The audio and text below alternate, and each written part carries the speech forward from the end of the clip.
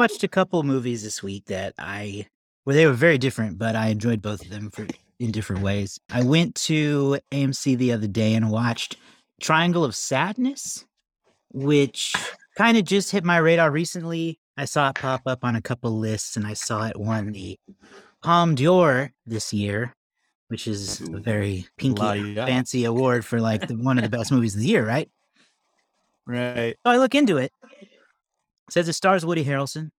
All right, I like Woody Harrelson. No one else I've ever heard of. Okay, this is weird. It's 2.5 hours long. I go, okay, this is really weird. Wow. And it's a comedy. So now I'm thrown off and I gotta go see this movie. It's the best way I've seen it described is if you took like a lowbrow comedy concept and made it highbrow. So you're like, oh, this is not laugh out loud funny. But sometimes it is. It's very smart funny, but in very dumb ways. For any viewers or listeners out there, if you've seen White Lotus on HBO, it has similar vibes to that where I don't know how else to describe it, but it's got that same vibe. Not always laugh out loud funny, but delightful in various ways. The basic plot is these very upper crust rich people, old like weapons manufacturing company owners and mixed with social media influencers, all invited onto this boat, this yacht for like a 5-day cruise. And the captain is Woody Harrelson. And basically they're invited onto this yacht to enjoy a relaxing cruise in the lap of luxury. Woody Harrelson's captain is a bit unhinged. Things don't go according to plan. And it very much is a Eat the Rich style movie where you kind of bask in watching rich people suffer. So that was weird. Yeah, that, the title itself is not going to get me. Like, you tell me a movie is called A Triangle of Sadness, I see no way that I'm going to leave that movie in a good mood in any way, shape, or form. I know. And that's not a feeling I don't mind feeling sad in a movie, but like you put it in the title like that, I feel like you're about to pulverize. You said this was a foreign film? What was it? It's not foreign film. It won the Palme d'Or, which is a Cannes award, I believe, in France. How did they stretch that concept into 2.5 hours? That is a great question because they did. I will say I felt the runtime. It was too long, but I've read a lot of reviews from folks who said that they got so wrapped up in it, they didn't notice at all until they left. So that's going to be your mileage may vary, but they do keep with that concept. It's cut literally into 3 parts, like on screen, it will be part 1, part 2. So that's one way that they kind of make each portion of it its own thing, but it is interesting. And what sucks is I don't imagine either of you will watch it. So I really want to spoil it because it's very funny, but it's not. Okay. Yeah, I don't know. You saw it in theater? Yeah. Yeah. I don't know when I would It'll have be the streaming opportunity. somewhere sometime. Probably. And then the other movie I watched last night on Apple TV was this new Selena Gomez documentary, My Mind. Yeah. I saw you. Oh my ask about gosh. that. Incredible. It's really good. She's really... Which one's Selena Gomez? Selena Gomez. Only Murders in the Building. Only Murders in the Building. Famous from Wizards of Waverly Place. I was going to say, is she the wizard? Is she the one that was like the babysitter with all the kids?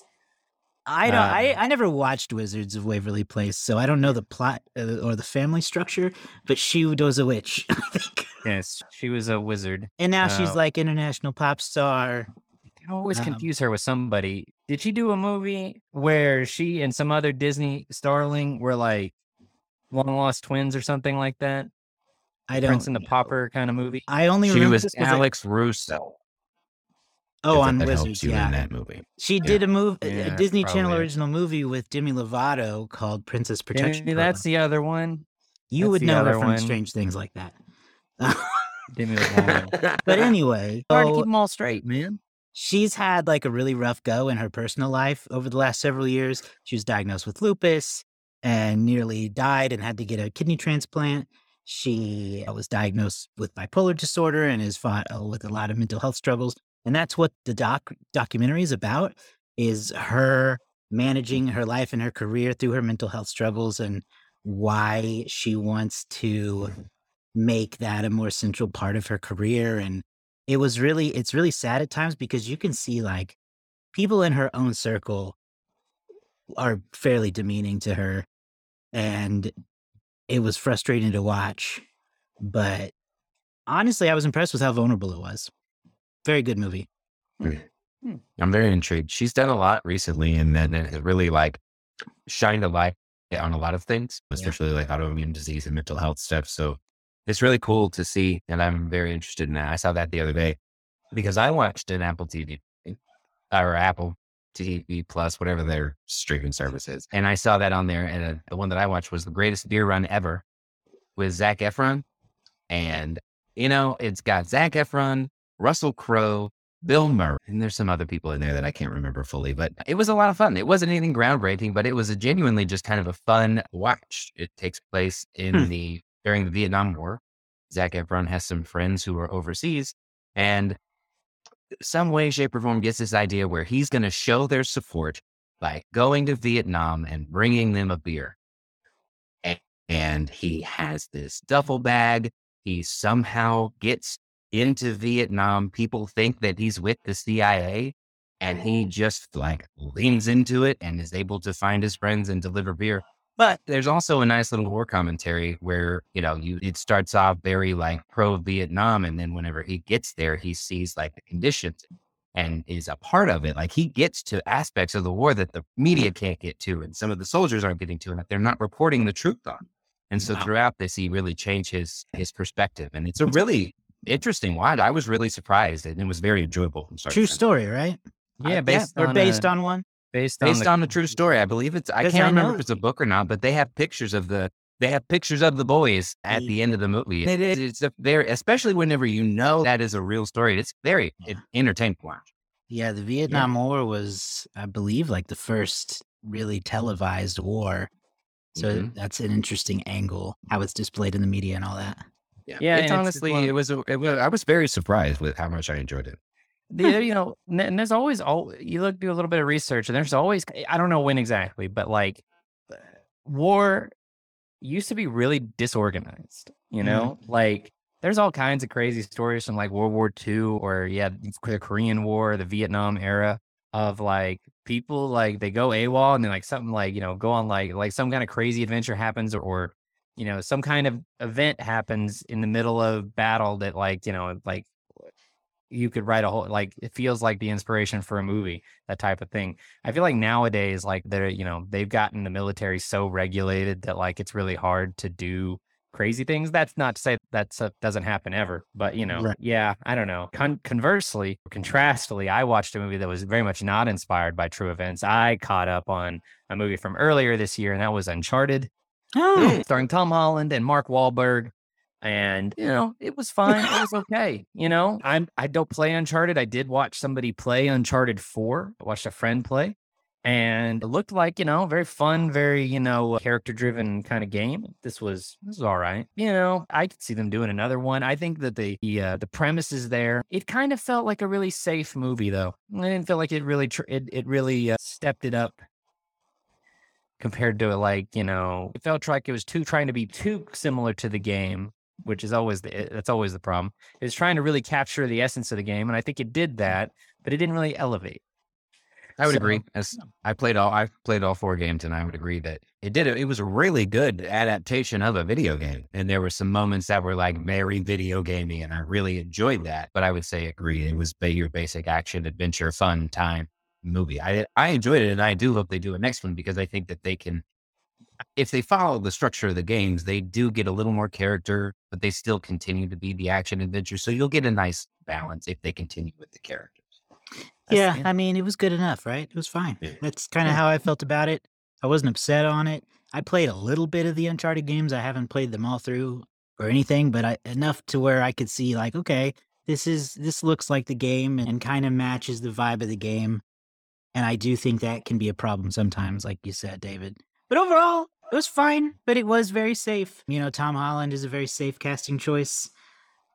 I guess Mark Wahlberg is. I don't really know why, but people put him in anything. So I wouldn't mind another one. It's very similar to the latest Tomb Raider movie they did with Alicia Vikander. Just kind of there. It's good. Fine. Yeah. All right. I'll watch it on Netflix. Yeah. All right. Well, That's what you did. I think I've watched it on Netflix again since it came out, just because it was there. Yeah. And sometimes that's fine.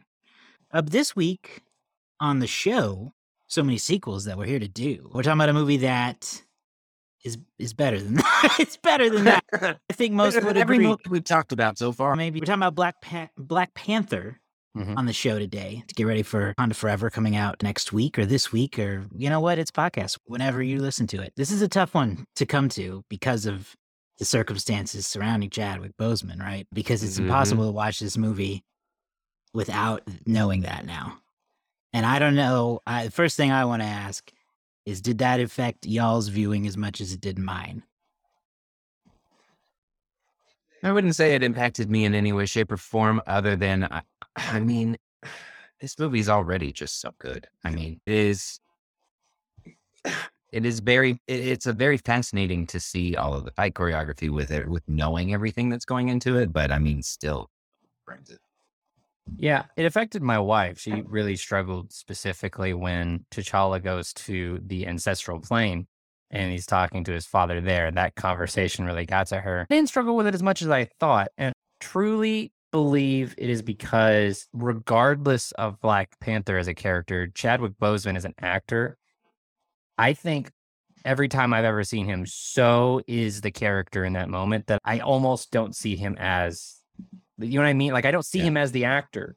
Like, I didn't see this. I wasn't watching this and I was thinking about Chadwick Boseman as much. I was like, he was the character. I couldn't separate them. But it was devastating. It was revealed in 2020 when he passed away that he had stage 4 colon cancer and that it was diagnosed in 2016. So most of his time when he was, for most of his filmography or from 2016 onward, he was dealing with this and having surgeries and having treatments. And it's kind of incredible that he was going through that. And it makes these performances kind of retroactively feel somehow more admirable when you consider what he was going through without telling anyone. So it didn't impact me as much as I thought until the end. When it was over and it was done, it was kind of like, I started thinking about how, kind of like that, in 2008, it was like how it kind of felt like knowing we were never going to see another performance from Heath Ledger. Now we're never going to see another performance from Chadwick Boseman. And man, he just got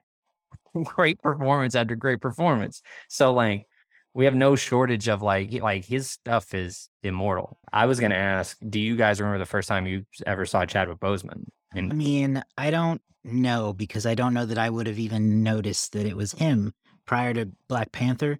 So I'm going to say no. I don't think, my memory would be this movie. I don't remember him from anything else. I had seen 42 on the charter bus that my family takes to the football games. They bring movies to put on the bus. And I had watched that, and I'm a big baseball fan. And so Jackie Robinson is a story that I have always enjoyed anyway.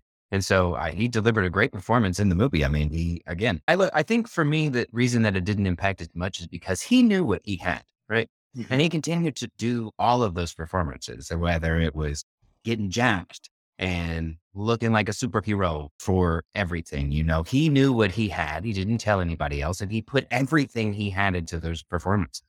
And you look at his filmography, and he has done a lot of historically predominant Black figures. And I think that, I'm assuming, but I see his filmography and knowing what he had, I believe that he wanted those performances to stand out and be inspirational. Everyone really is, whether it's James Brown or Jackie Robinson or Black Panther. and Ma Rainey's Black Bottom. Everything he did, he gave it everything. So I think that it just enhances the performance, and it doesn't take it away. It just makes me appreciate it more in the moments. For me, without knowing it at the time, the first time I ever saw Chadwick Boseman, and I never failed to bring up this show, but it was an episode of Justified where he plays a former criminal turned street magician named Flex.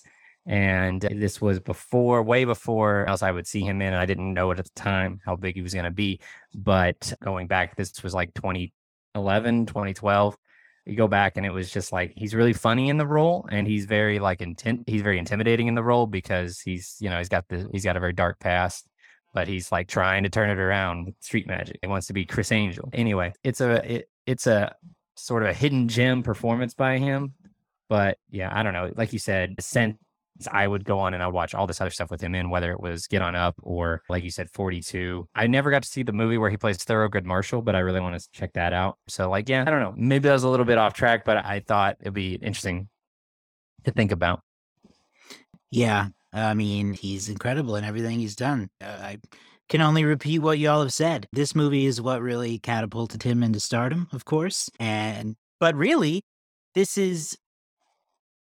it remind me, is this the second time we've seen Black Panther? Because he's introduced in Yes. Civil War. Right. So we get to see him kind of a little bit, get an introduction to him at least in Captain America Civil War, and then to transition into this full-blown solo feature. I thought they handled that really well, because that's always a tricky thing to do, and that doesn't always work. But what I like about what he brings to the performance, while we're still on the topic of Chadwick, is he is so good at seeming or feeling both like approachable and humorous, but also he has this air of authority about him and stillness, calmness, where you're like, oh, he is the king. Yes. But he can also crack a joke. That was what stood out to me, was in Black Panther, he has a very serious motivation and a very serious reason to be there.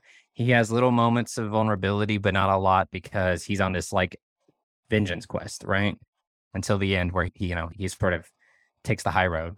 And in this one, you get to see, he gets to let his guard down. He gets to be a big brother. He gets to be a son. He gets to be a still in love ex-boyfriend, and things like that. Like, so we get to see a more rounded version of the character T'Challa, and Chadwick was great at it, where he, like you said, Josh, he commands a sense of authority, like he is, the prince and heir to the throne, and people respect him. But at the same time, he's able to joke around with his sister. He's able to sort of, be teasing and be not, I don't want to say funny, as though he's like cracking jokes left and right, but it's very real, natural humor that he has. And he doesn't try too hard to turn funny. that switch, and he can be aggressive when he needs to be. Yeah, he's This really is the- good.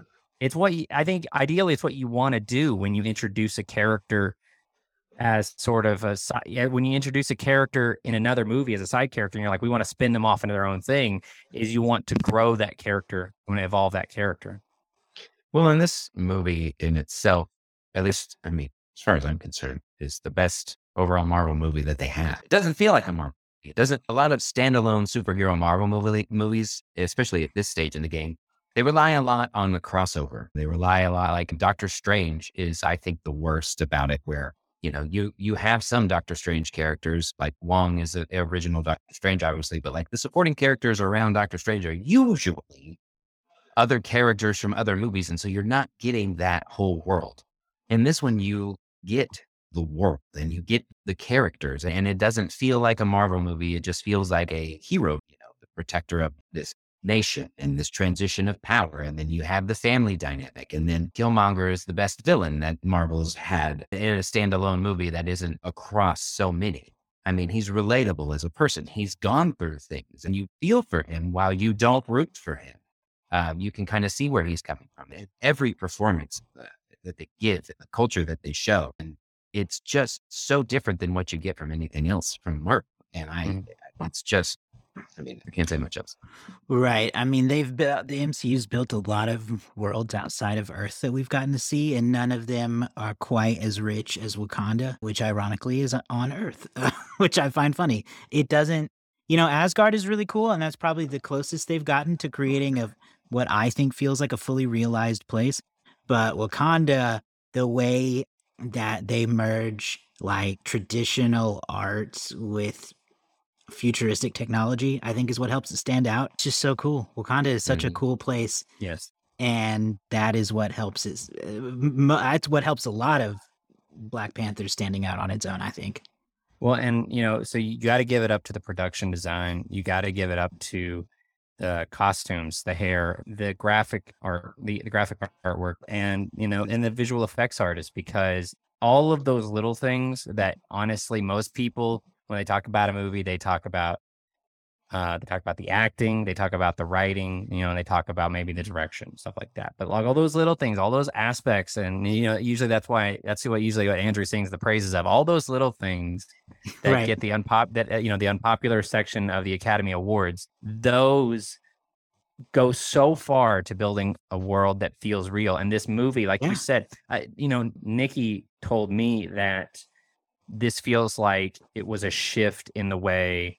Like this was like a recognizable Black Panther as a recognizable shift in the step up for Marvel. It'd been 10 years of Marvel movies, right? And I would say that like Iron Man is like that foundation. It starts it and it kind of gets you on a path. Avengers blows it up and then they kind of try to separate back out into their own things. Civil War with the Russos really kind of like changed a lot of dynamics about the thing. But when Black Panther came out, it was like, here's a new hero. Here's a new world, a new thing to get invested in. And they knocked it out of the park. They made it feel so authentic that you were like, yeah, you had people who were not that bright thinking Wakanda is a real place. You had people who were like, wow, this place like looks like a really cool place. Every aspect of it that they hit made it feel authentic, made it feel real.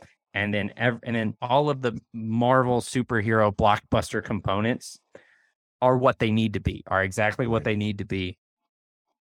And then the layers of character work in it, the dynamic between T'Challa and Killmonger are what they need to be. All of those relationships feel exactly how they need to be. And yeah, Black Panther took home the Oscar for Best Production Design and Best Costume Design, as you mentioned. Those jobs make a huge difference, and they were rightly honored for it. This is also Marvel's first Best Picture nominee. Did not win, of course, but first, is it first superhero movie?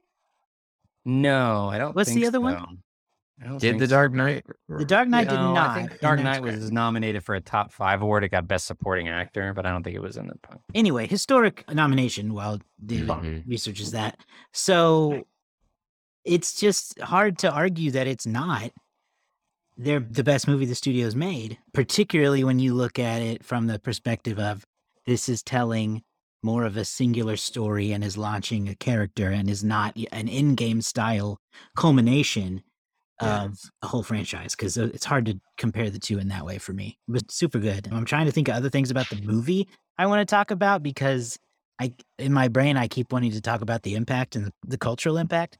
But man, it's just a fun movie. All that aside, the way they handled the technology, I mean, Shuri is basically Q. I mean, the technology and the way that it's introduced, one of my favorite parts is whenever he is looking at the suit and he's got the necklace and then he kicks it really hard and they have that whole little brother-sister back and forth.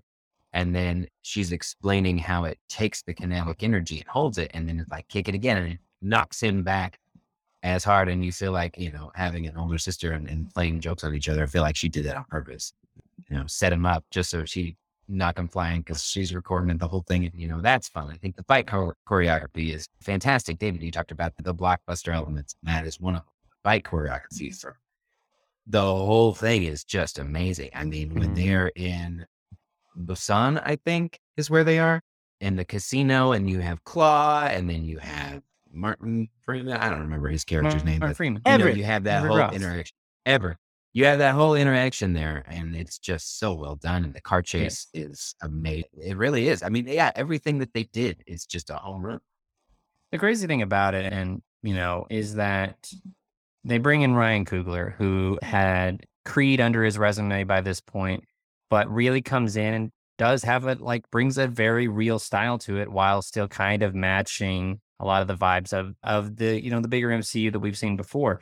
But hey, do a superhero fight sequence. Okay. There's been a billion of those. How do you make that feel original? Right. But they managed to do it. There's a brief, implied one take shot in the middle of this fight sequence. That makes it feel cool.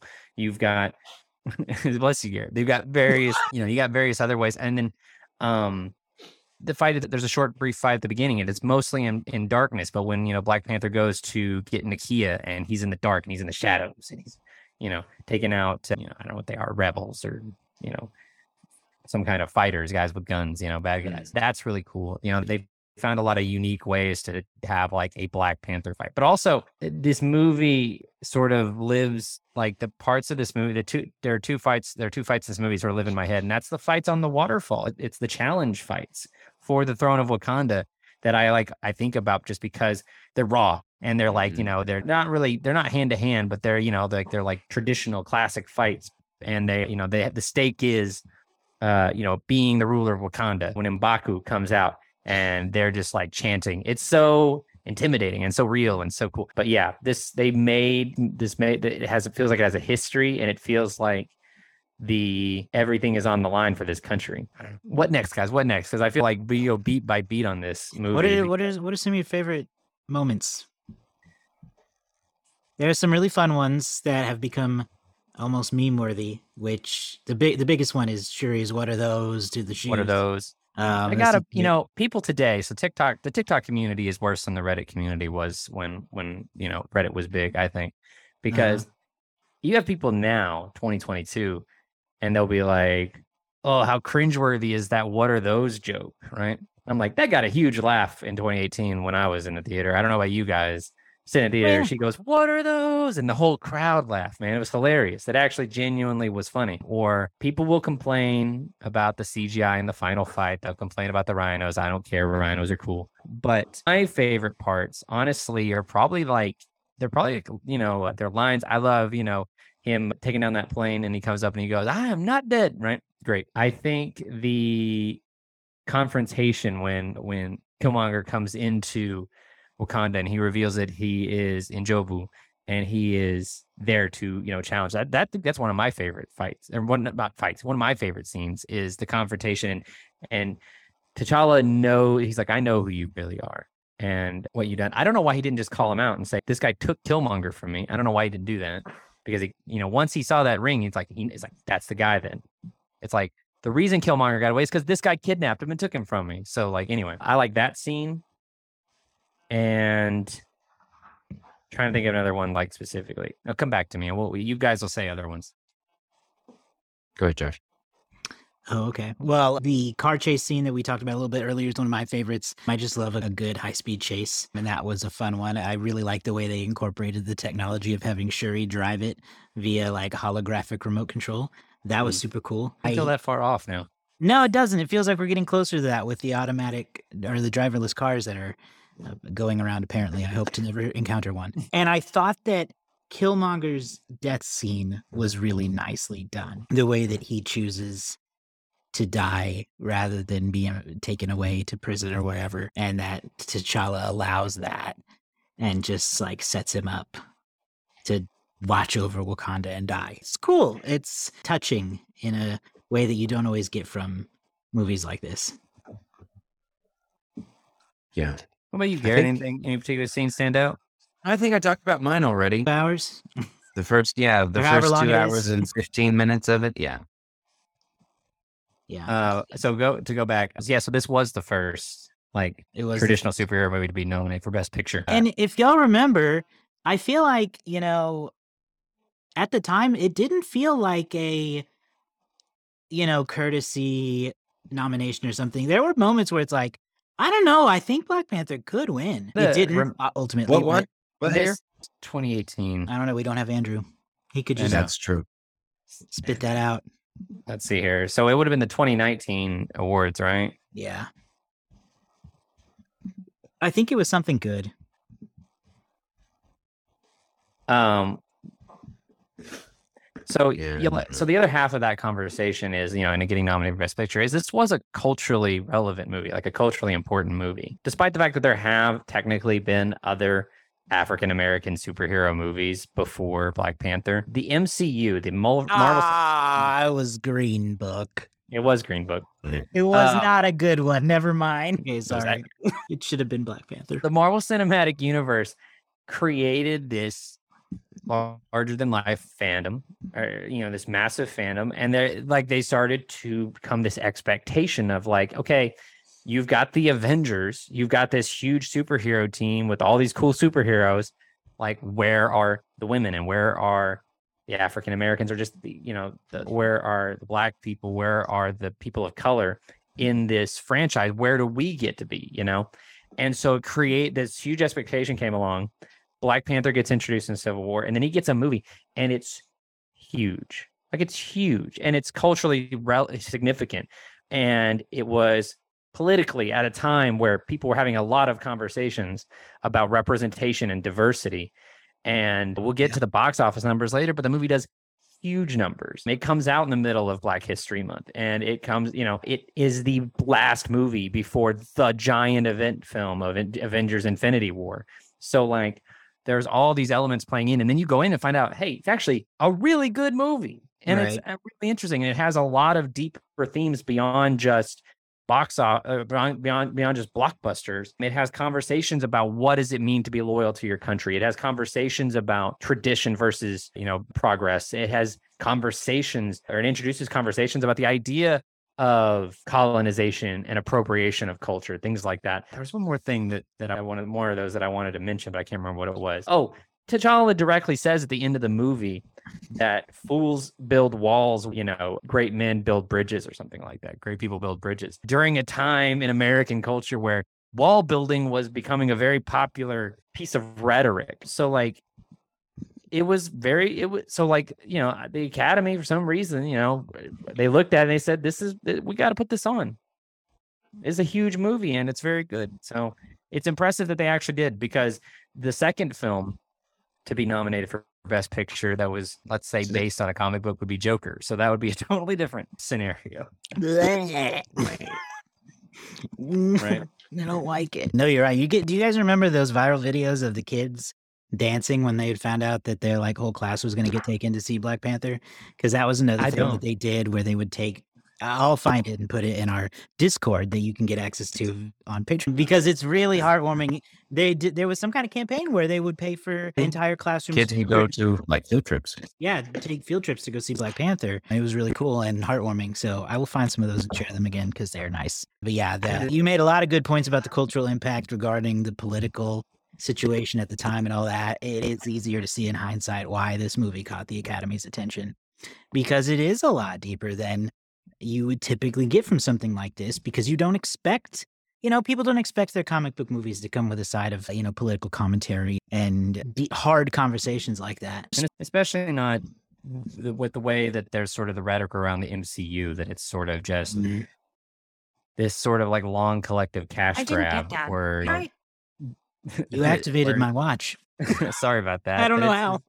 I don't know why to make keyword, where that, you know, and most MCU movies don't have a necessarily a larger political message, but I think they could. I think that they really could. I think that one could argue that just the presence of doing a movie based on Black Panther is or Captain Marvel or Shang-Chi, the Eternals, are political statements in themselves, because while there is a greater demand for diversity today, there is definitely a strong backlash against diversity these days. Anyhow, I felt like once you get into the Academy conversation, you kind of have to talk about the cultural impact the movie had. You do. Well, let's go ahead and use that as an opportunity to talk a little bit about how this movie performed financially. Okay. Also, while I'm pulling up my notes here, a little detail I found. I'll have to fact check this, but I think it's fine to say. The first superhero movie to receive any sort of nomination at the Academy from the Academy was The Mask of Zorro in 1940. It was nominated for Best Music and Original Score. I honestly don't know that I've seen that. I don't think I have either. 1940's The Mask of Zorro.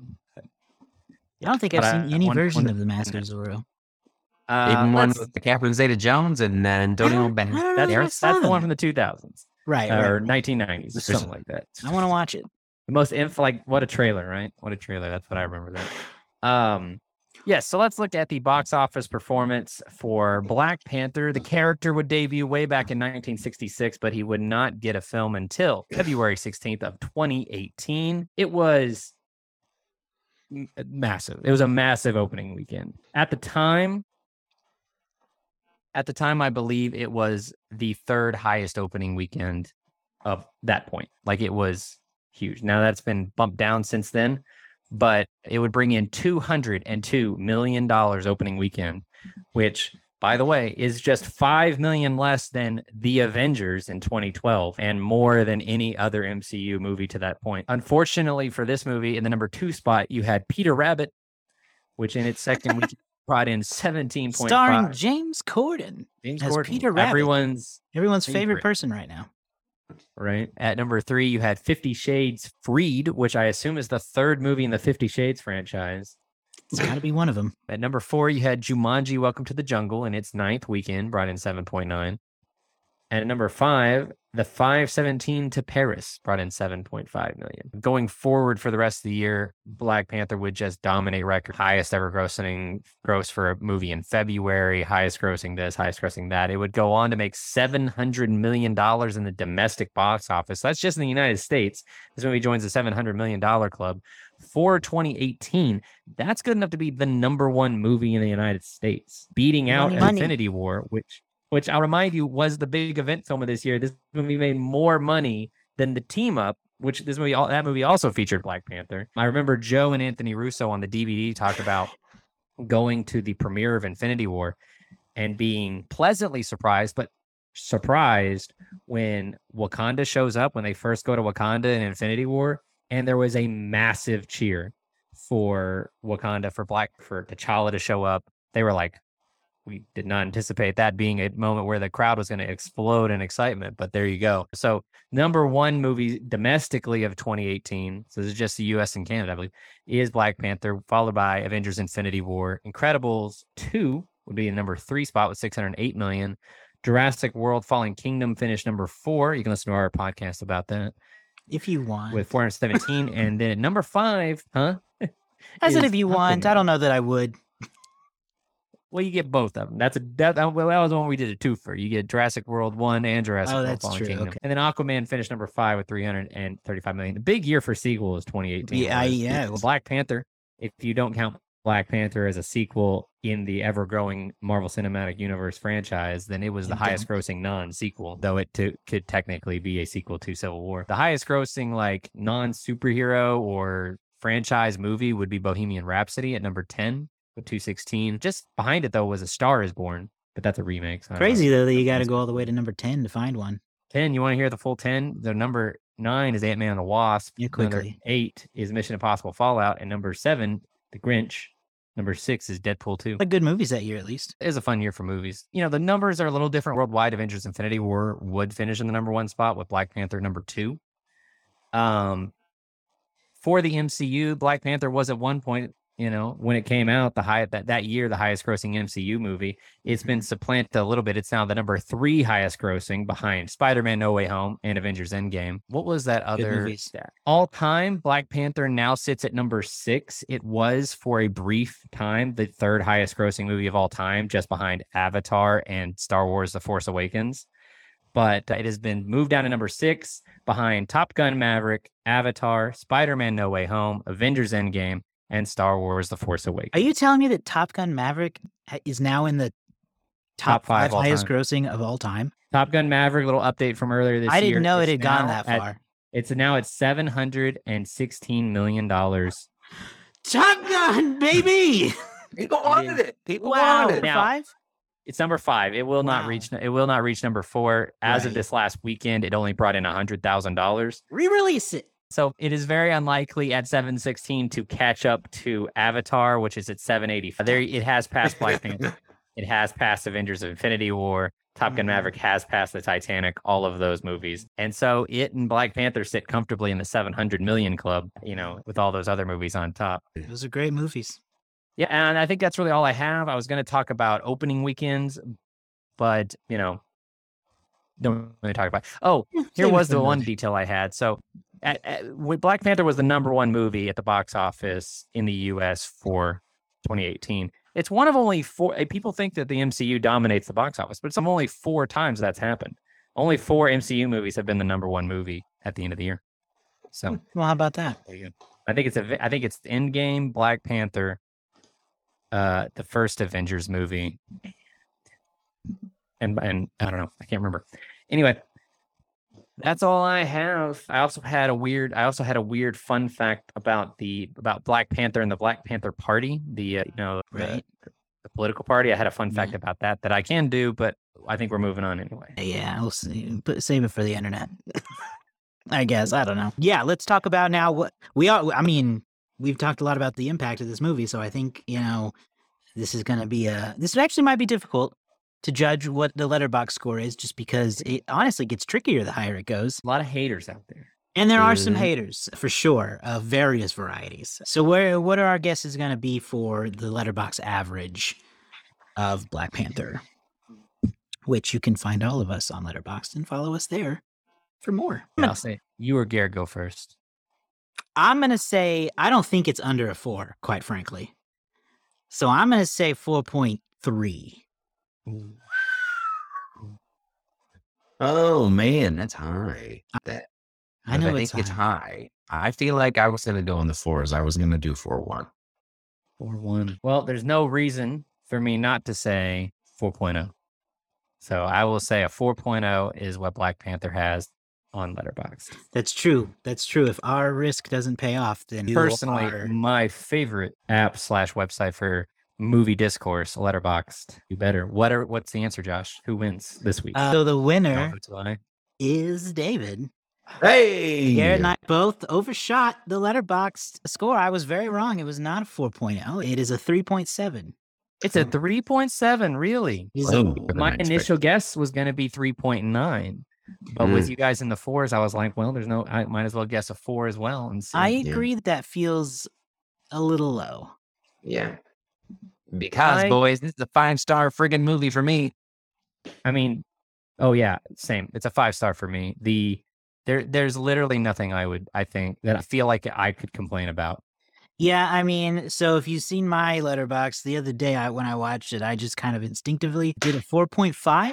But I think this conversation has easily talked me into a 5 because, I don't have anything really negative to say. I just usually don't give them out that freely. But I did, same. And I was considering at the beginning of this going down to a 4.5 because I looked up my review that's currently up and it was a 5-star movie. And I was like, well, do I have any reason to knock it down from that? And I really can't think of one. If I was going to think of one, it would have stood out in this rewatch. I would have went, oh, this hasn't aged well, or, oh, that doesn't look so good anymore, or I didn't care for this. But honestly, I like everything about it. I love the Tolkien white guys. They're great. I love white guys.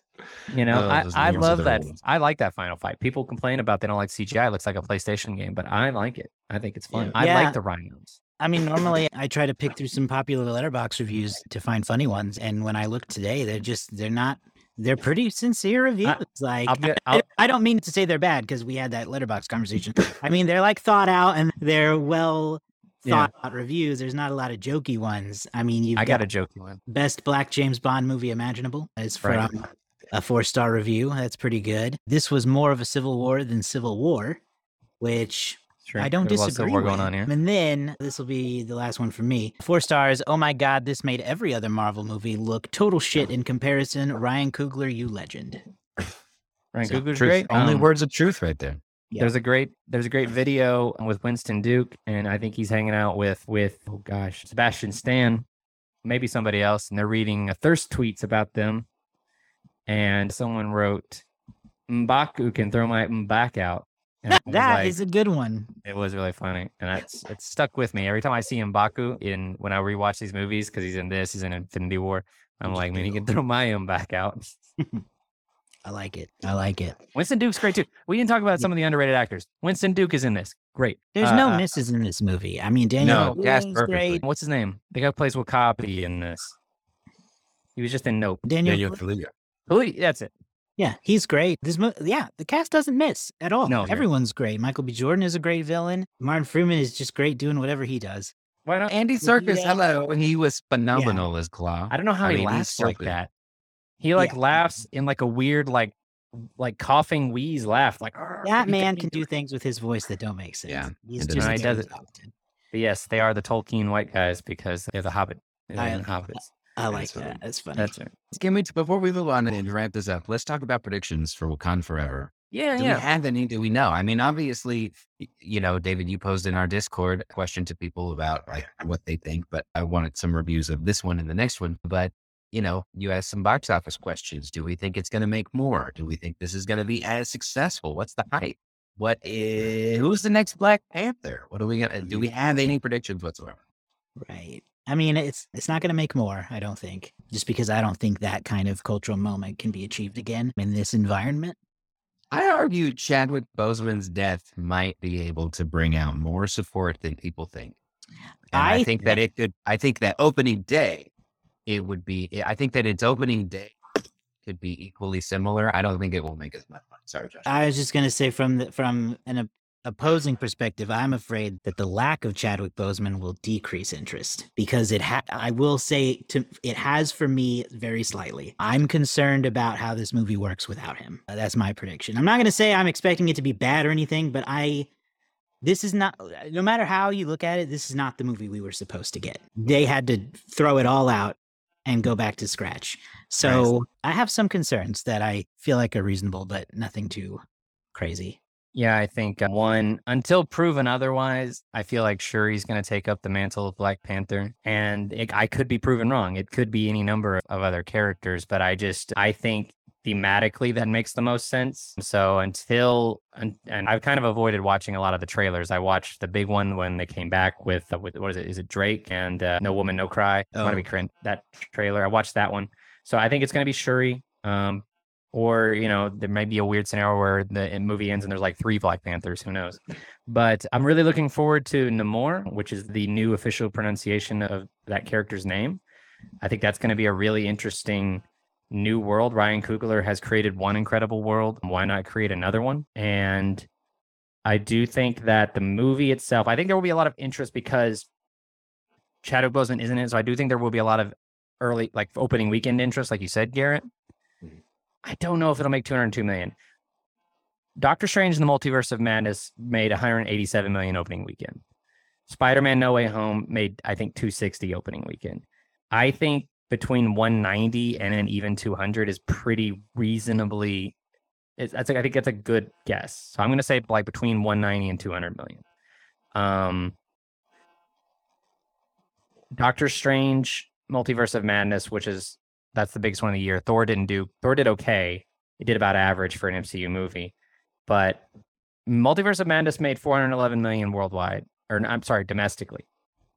So I think between 450 and 500 million, I think is very possible for this, especially if people come out loving it. Like if they come out loving it, then word of mouth will keep it going because that's where my gut is. I could be wrong, and I probably will be wrong because I'm only so good at this guessing game. I would not have predicted Top Gun Maverick to make $700 million. I don't know. I think from my perspective, I think that Ryan Coogler's proven himself, and I think that he, while had to pivot, I think he'll pivot fine.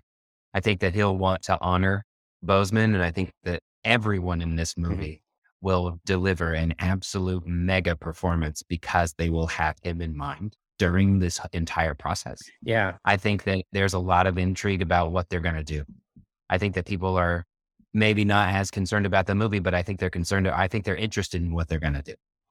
Yeah. I think that Shuri, while the most obvious, I think that's my least want.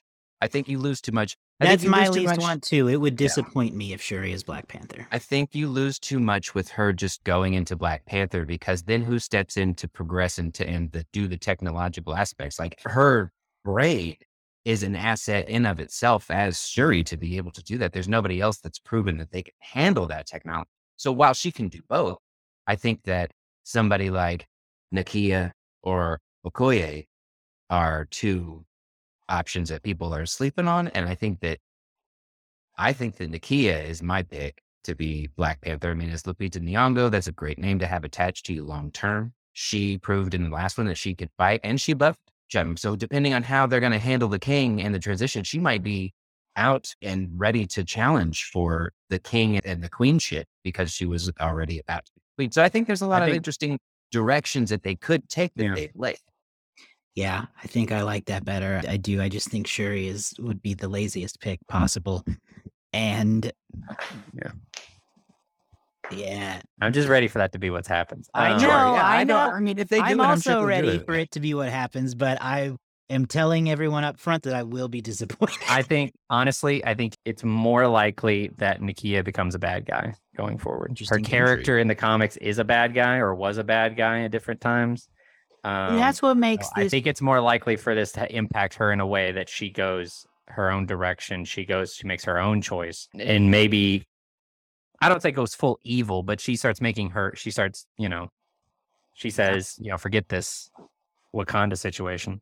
That's what makes this such a good story. It's what makes Black Panther such a good movie, is it has presented us with all these options, and there's not even like, we don't even fully agree on where it might go because there's so many options. I do want to say too, on the we'll get into it more next week, but on the conversation of whether it was right to do it this way or whether they should have just recast the character and, let the character continue to be, honor Chadwick Boseman, but don't kill off his character. My personal stance has always been and will always be whatever Ryan Coogler thinks is best.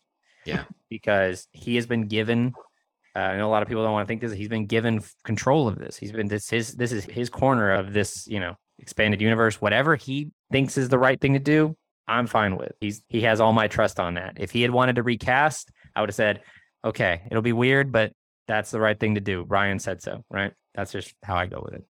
Yeah. I think that's respectful enough. Yes, I would agree that, he's close enough to this project that whatever he wants is what should be done. All right. Well, there's our predictions. They're all over the place, and we'll find out who was right and who was wrong. You know what? I hope that we're all wrong about everything.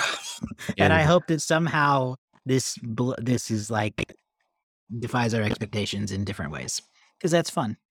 But we'll find out next week when we will be back with a very fresh review of Black Panther, Wakanda Forever. I'm going to tell you right now that I don't see how we don't have a spoiler-filled episode. So make your plans to see Black Panther 2 this upcoming weekend, if you can, and save the podcast for later if you can. Sound fair? But that's it for us.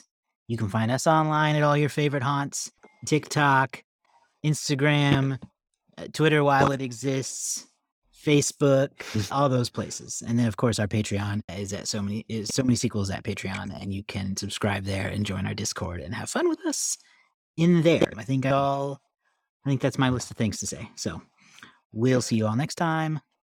Bye.